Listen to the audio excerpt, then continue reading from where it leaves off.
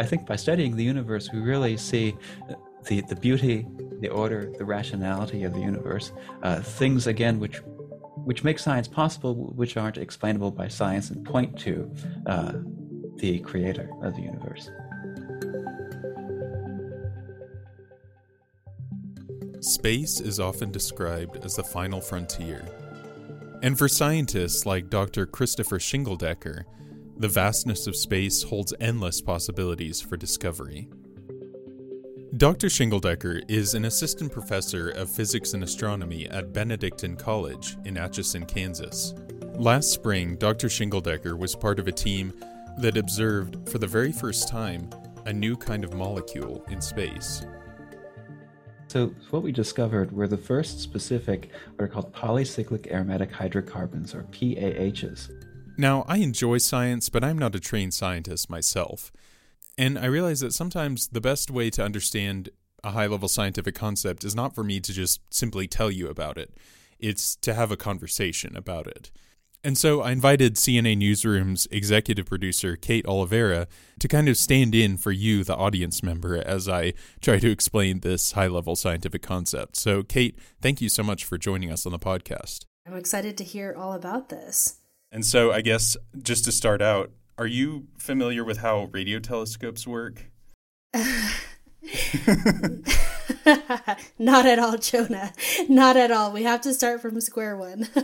Okay, so just to kind of back up. So a radio telescope basically looks like a giant white satellite dish. The dish part of it can be like the size of a football field. Oh my gosh. So there's radio telescopes all over the world basically hunting for objects emitting radio waves in the universe. And one of the things that scientists can figure out from the radio waves that they collect is actually what objects are made of. And the molecules that they found were extremely unexpected. The best way I can describe it is, so imagine you're in the Arctic and you see this igloo and you have a chimney and you see smoke billowing out of the chimney, and you go in and you expect to see a big fire, and instead there's no fire. It's as if the ice itself is emitting smoke. So that's essentially how bizarre it was that we saw the molecules, these PAHs, where we did. It's essentially the last place you would expect to see them. So I don't know about you, Kate, but I learned that space is a vacuum and there's just nothing in it whatsoever. Yeah, same here. So this is just wild to me. Yeah, apparently there's all kinds of molecules and dust and stuff out there. And actually, it has a really cool name. It's called the interstellar medium. There's one photo in particular called the Pillars of Creation that just literally looks like thick clouds of smoke or dust.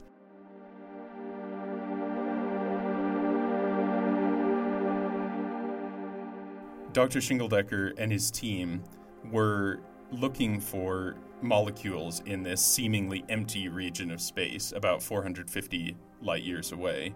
We saw them in a region called the Taurus Molecular Cloud 1, or TMC1. The telescope that they used is called the Green Bank Telescope, and it's actually the largest radio telescope in the world that's fully steerable. So it can actually, be steered to a certain area of the sky. It's located in rural West Virginia. One of the things I read about it is it's so sensitive that it could detect the radio waves emitted by a single snowflake hitting the ground. Oh my gosh. I didn't even know snowflakes hitting the ground would emit any radio waves, but apparently right. Getting back to the significance of what they found. So the way he described it is they're the same kind of molecules that you'd get with char on a steak. They form in the char lines of meat, those things that they highlight on the commercials for steakhouses. They form very readily, essentially, when you have fire. So they're associated with combustion. So we saw these molecules. But where we saw them was in a very cold region, where you would not expect to see molecules related to essentially combustion. Detecting them was, in a sense, the easy part. The hard part, and that's the part that I specialize in, is in answering the question of how do they get there? And how do you get this, how do you get ice to emit smoke, essentially, is is the mystery. Where there's smoke, there's fire, right? Well, not in this case. And so my job is to answer this seemingly paradoxical question.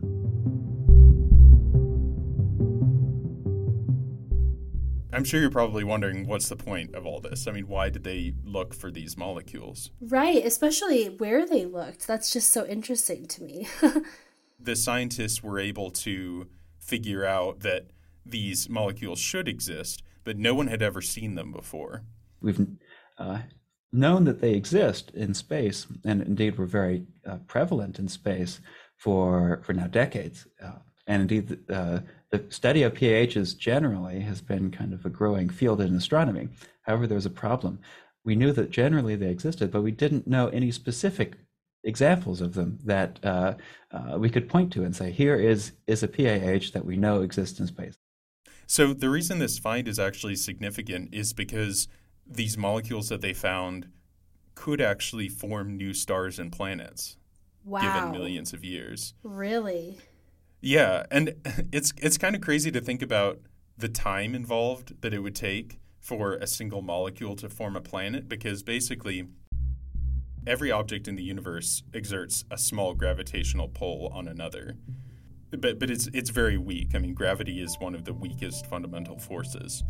But given enough time, one molecule will stick to another, and then another will stick to that, and then another will stick to that. And as it gets bigger and bigger, it gets more and more ability to pull in more molecules. Right. And so basically, molecule by molecule, it will form basically a giant ball, so it'll form a planet, and then given more and more and more time, it'll form a star, and it will get so heavy that it will start fusing in the middle and get super hot and become a star.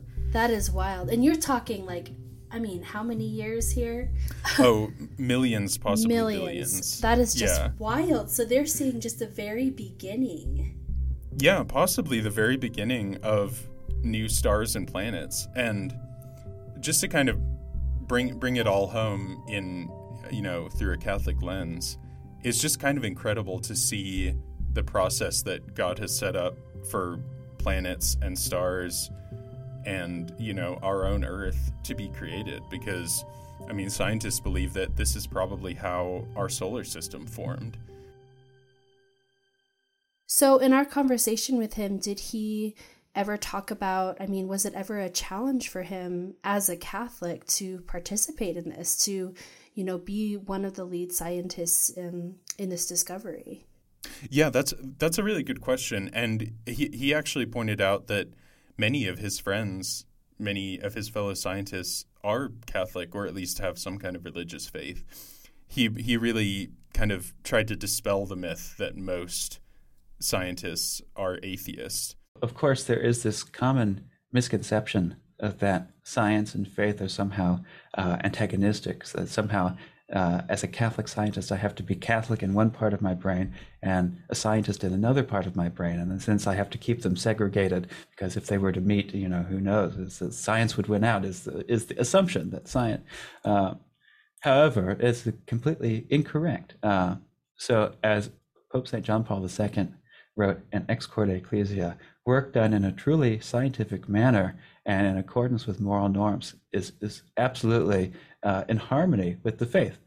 We've sort of been reminded of in the last few years of the ethical aspect of science. Science needs ethics. Science can't generate its own ethics. And people are of course, do try to apply science to all sorts of questions. Ethics, theology, can we prove scientifically the existence of God?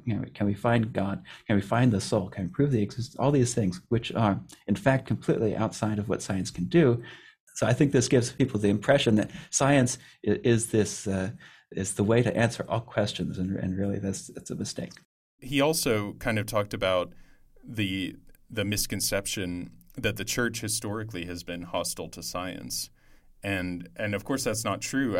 We've covered some of the really interesting Catholic scientists in the past on this very podcast. Like, we've talked about the creator of the Big Bang Theory was actually a Catholic priest, as was, think about Gregor Mendel, who did so much seminal work on genetics, was also Catholic. Actually, in his interview, he described the church as the protector of science in some ways, because, the Catholic Church is so great at keeping knowledge and passing it on to the next generation. And that goes not only for religious truth, but also for scientific truth. I think that the value of astronomy is, we're learning, we get to learn more about this universe that we live in, and also reminds us of a few things. One is how awe-inspiring the universe is, but also as we look out in the universe, we see that the universe is rational. The universe, physics works wherever we look in the universe, and so that's a very interesting thing. This is not something that science can explain. I think by studying the universe, we really see the beauty, the order, the rationality of the universe, things again which make science possible, which aren't explainable by science, and point to the creator of the universe. Well, Kate, thank you again so much for joining me to talk about this. Yeah, absolutely. CNA Newsroom is a production of Catholic News Agency and a service of EWTN News. I'm your host, Jonah McKeown. I produce and edit this show with the help of our executive producer, Kate Oliveira. A very special thanks to Kate for her help on this episode, and of course, thank you to Dr. Schingeldecker for joining us. If you haven't already, please subscribe to CNA Newsroom on your favorite podcast app, and if you like our show, please leave us a rating and a review. We'll see you on the next episode in 2 weeks.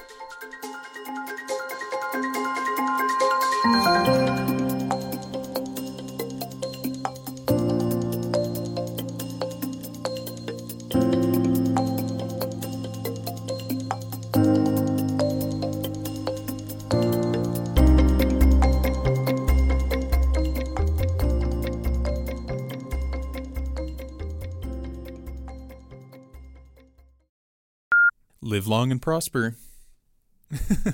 Oh, no, I can't end the show that way.